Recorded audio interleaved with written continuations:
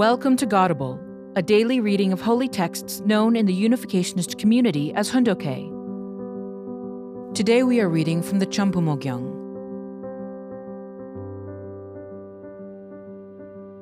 Chambumo Gyeong, Book 7. True Parents' Course of Suffering and Victory. Section 2. The Gyeong Detention Center. Background. After the Christian leaders whom God had prepared in South Korea failed to accept him, True Father went to North Korea to prepare a new foundation. He arrived in Pyongyang on June 6, 1946. His evangelical meetings were filled with spirit and grace, and many believers crowded into the hall. Then, anonymous reports from Christian leaders jealous of his success reached the communist authorities, who readily accepted them because they had a policy to suppress religions. This resulted in him being imprisoned at the Gyeong Detention Center on August 11th, 2 months after his arrival in Pyongyang. The allegations against True Father were that he was a spy for the South Korean government and that he was disrupting the social order. Around that time, leaders of the Inside the Womb Church, including Reverend Ho Ho-bin, were also imprisoned at the Gyeong Detention Center. When I went to Pyongyang and struggled to conduct my ministry under the communist regime, I was 26 years old.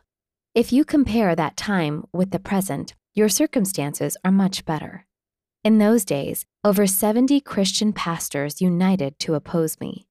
I had to face persecution from those ministers who had submitted to the rule of the communists in North Korea by forming an organization called the North Chosun Christian Alliance that was under the auspices of the Communist Party.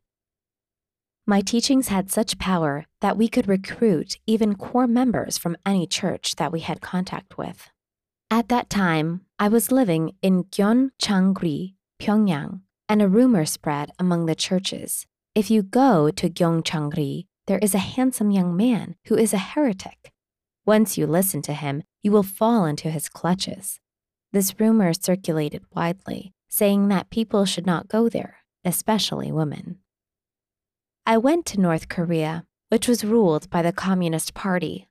While I was spreading God's word, the communists arrested and imprisoned me on suspicion of being an informer for South Korean President Syngman-rhee, simply because I had come from South Korea.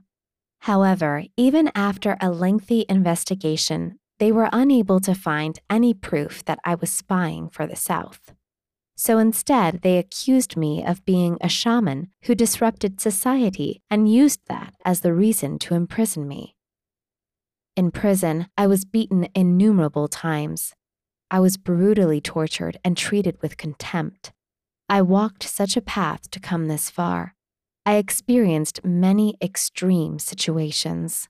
Still, they were necessary in the process of realizing a world of hope, and I think of them now as precious memories.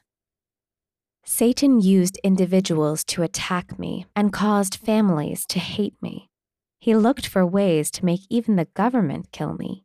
Just as Satan killed Jesus, he tried to kill me by every possible means. He mobilized everyone on every level to oppose me.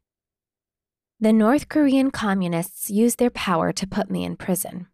Among their groundless charges, the North Korean government accused me of being a spy for the Syngman-rhee administration in the South.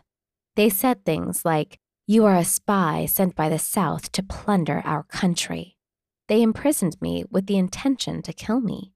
At that time, if I had said, "This is too difficult to endure. I no longer care whether it is for the will of God. I give up," that would have been the end.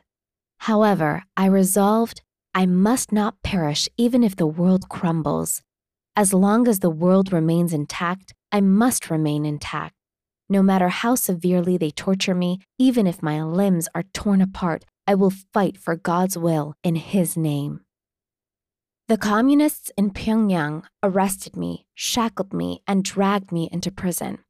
During the time of Japanese rule as well, the Japanese police had forced me into prison. Although I was going to prison, my heart was brimming with hope. You might ask why.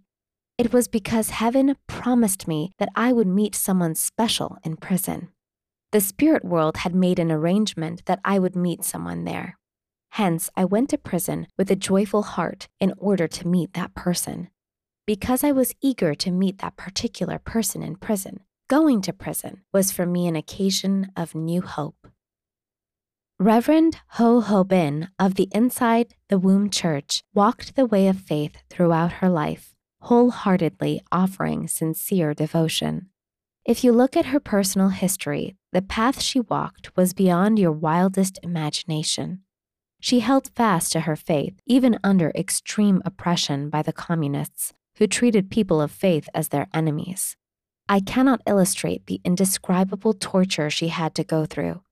I heard that they beat her so severely that it tore holes through her thin clothes, which were made of the light rami that Koreans usually wear in the hot summer.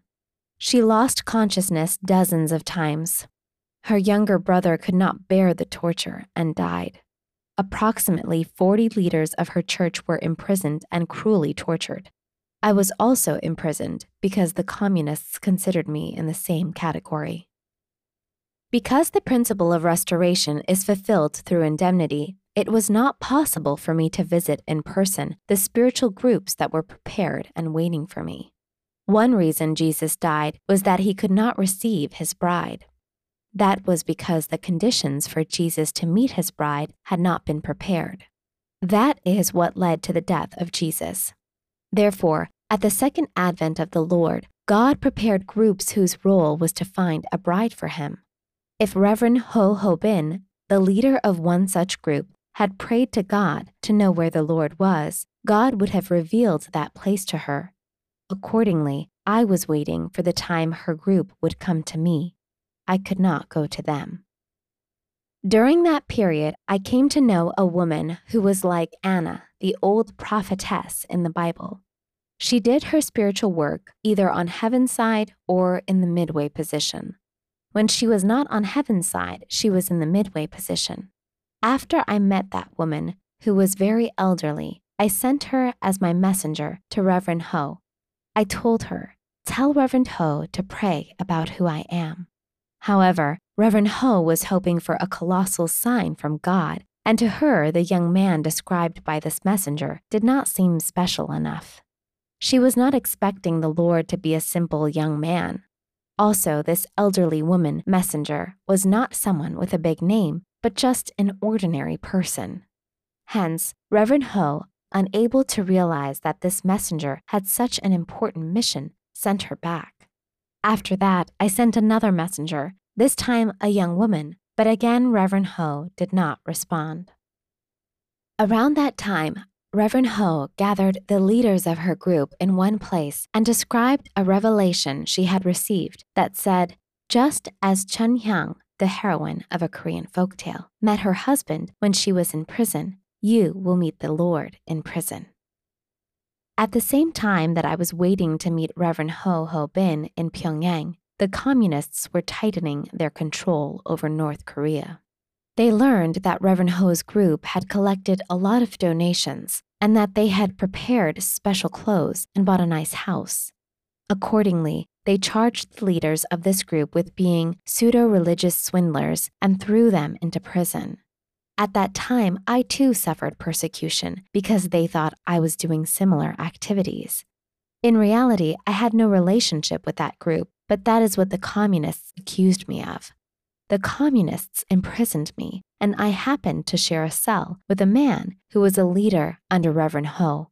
My imprisonment began on August 11, 1946. Reverend Ho and the other leaders of her group suffered severe torture. The communists intended to annihilate all religions. Torture and release. True Father was subjected to very cruel torture at the Daedong Detention Center. His captors inflicted extreme measures, such as not allowing him to sleep for 1 week and beating him mercilessly with a club. After 103 days, on November 21, 1946, True Father was released in a condition near death.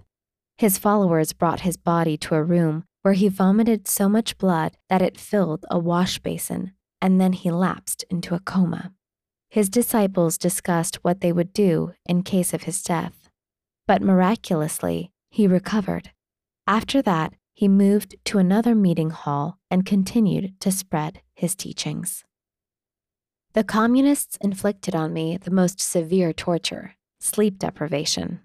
They did not let me sleep for an entire week. While suffering through that torment, I remember thinking, let's see who wins, you or me, and took it as a game. Normally, after suffering a week without sleep, people divulge everything they know. But I was able to get some sleep because I had learned how to sleep with my eyes open. I studied how to do it. Even now, when I feel sleepy, I use that method. Also, after I was beaten and felt extreme pain throughout my body, I learned how to exercise in order to lessen the pain and heal the bruises. Today, when I am tired or in pain, I use these same exercises. Even now, I manage my strenuous life while sleeping an average of 1 hour per day. When I was doing my pioneer mission in Pyongyang, I was visited by wives of many pastors and church elders. This led about 70 pastors to anonymously inform on me to the police, and I was imprisoned. Even agents from the Soviet Union interrogated and tortured me because they suspected I was a spy from the South. They put me in a room with red walls and forced me to stay awake for a week.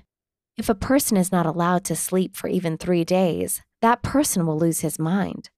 They placed me alone on a white cushion in a room enclosed by 4 red walls, and for 3 days, then for 1 week, they would not let me sleep.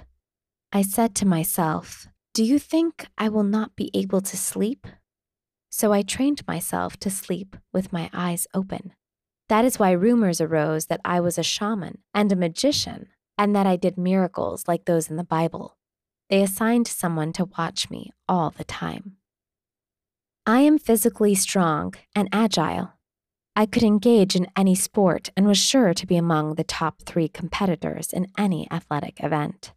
I am a man with that kind of capability. Yet in prison, I was subjected to so many beatings. 12 people surrounded me and beat me from every direction, north, south, east, and west. I was subjected to all kinds of torture, but I received them without saying a word. While they were torturing me, I endured, thinking, come on, you guys, hit me. When a man beat me with a club, I said to myself, come on and hit me. I am not so gutless that I would ask them, please spare me. When they tortured me by tying me up cross-legged, I thought, you will break before I will. I was beaten in the face so much that half my teeth broke. In those suffering and humiliating conditions, I shed sweat, I screamed, I bled, and I shed tears. Many others endured these things, but who could match the purpose for which I endured them? Thank you for listening to today's episode of Godable. Godable is brought to you by the National Victory Fund and support from listeners like you. To donate, visit godable.org. Thank you.